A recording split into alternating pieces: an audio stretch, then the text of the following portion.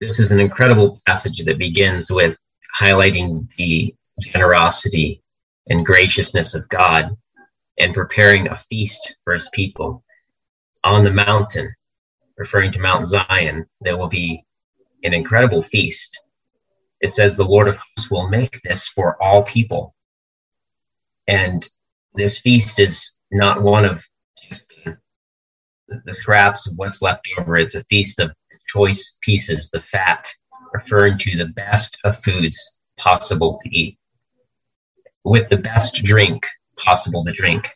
Wines on the lees referring to the fermentation process of the dead yeast that's left in the wine to add an enhanced flavor.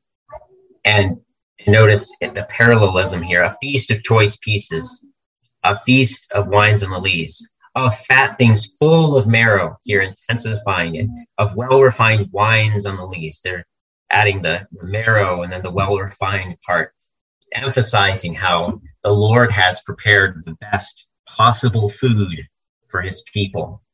And he himself is going to make this. He's the chef and a part of the process of serving his people that shows his great generosity. He's prepared the feast. And then he sends out, as Jesus told, the servants to invite all to come in. Many will make excuses, but others will come, handicapped, and then eventually go out from the city, he tells the servants, go out to the country roads, those back lanes and byways, far, far out, and call people to come in because the feast has already been prepared. There's a master who's just filled with generosity and ready to give. And this is the fulfillment of this parable here. This is going to happen. One day we will sit down and feast, and the Lord will serve us. What a generous God we have. We don't deserve any of this, but he loves to show his graciousness toward us. But the passage then moves on beyond his generosity to show his power and his compassion. Because here in verse 7, it talks about on the same mountain, something else is going to happen, that he is going to show he's going to bring about a display of his character in four things that happen. And these four things relate together. They overlap one another, but there's four specific things he will do in verse 7 that is almost like a show after a dinner. We sit down and there's a show and the Lord puts it on. And he says, I want to show you all my power and my compassion.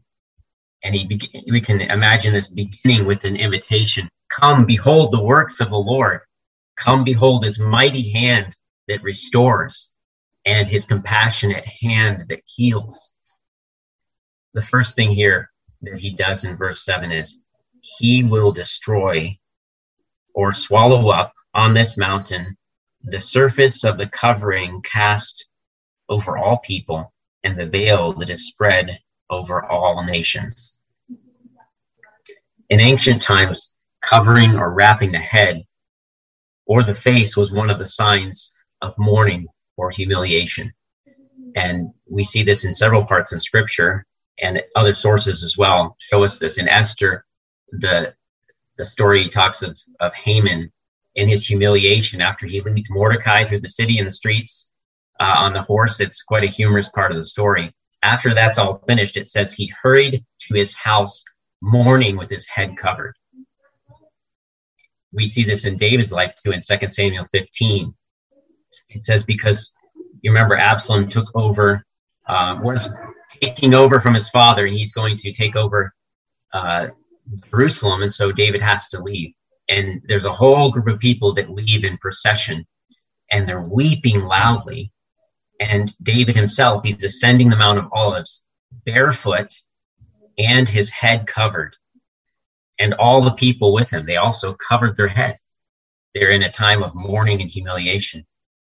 And then later on, as Absalom was killed, and David's grieving for his son, it also mentions that David covers his head and covers his face. Here in Isaiah 25, we don't have a reference, though, to one person with a cloth on the head in mourning. It's a reference to a blanket spread over all people, a mourning cloth that's one large blanket of sorrow and shame that's been cast over all peoples. It's spread over all the nations. And in the beginning, we know God made everything good, very good. But sin came into the world through one man, and death through sin. And so death spread to all men because all sinned, Romans 5. So like a cloud of poisonous gas carried on the wind, sin has permeated and corrupted the whole earth. And it's corrupted the lives of all people. Because of sin, we live under this dark blanket of suffering and shame. But the day is coming in this prophecy, reminding us the day is coming when we will watch the Lord devour this blanket of sorrow and shame. He will destroy this covering, this veil. He will take it away, and there will be no more devastating effects of sin. The second thing it mentions that he will do is he will swallow up death forever. Death is horrible. Death is the hideous and horrendous consequence of sin that we experience in this world. But in this day, the Lord's going to put an end to death. He's going to swallow it up forever. He won't merely suspend death. He will put a final end to death once and for all in a victorious display of his power. And this text you might recognize quoted in 1 Corinthians 15, verse 45. Death is swallowed up in victory. This prophecy has already partially been fulfilled when our Savior, Jesus Christ, appeared and he abolished death. Jesus died to kill our death. And then he rose to life again to give us life. And in a little while, it'll finally be done for.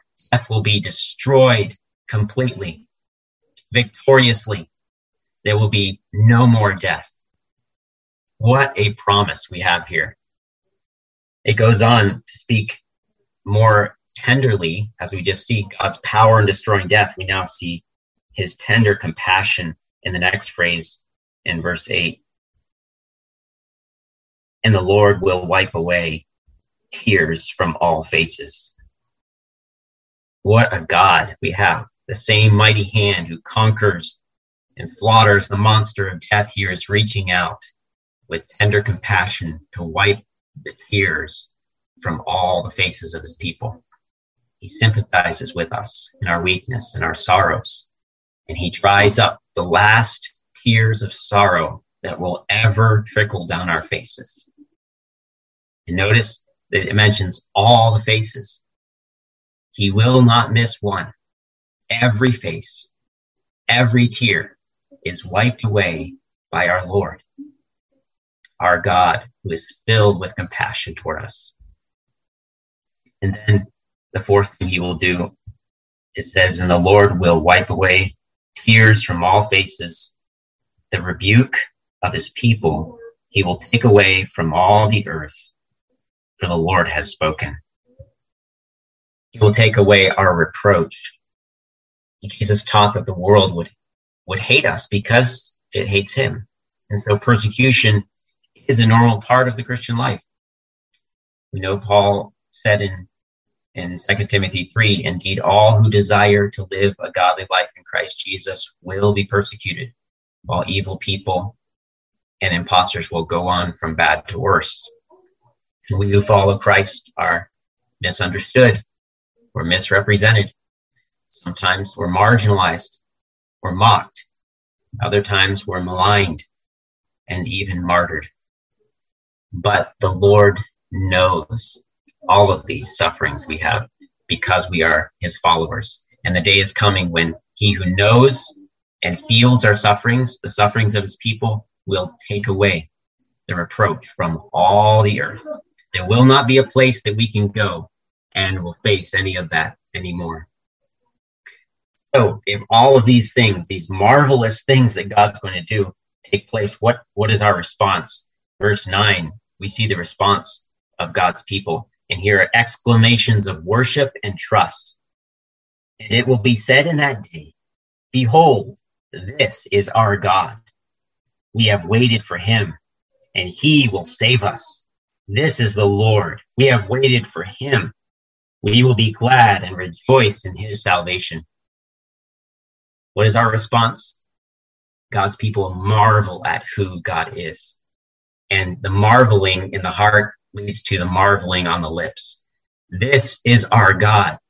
We will speak about how marvelous he is, and we will claim him as our own. This is our God.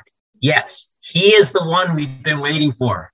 I've been longing for him. I've been seeking after him. And finally, I see him even more clearly than before. He's the Savior. He's the one who will save me and rescue me from my sin and all of its damaging effects in my life. This is the Lord. This is Yahweh, the God who has entered into a relationship with his people and covenant promises. And he's brought this relationship to me.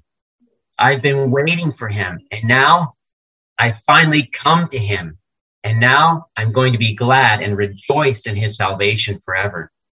Here is what a praise that comes from the lips of God's people after seeing such a display of his power.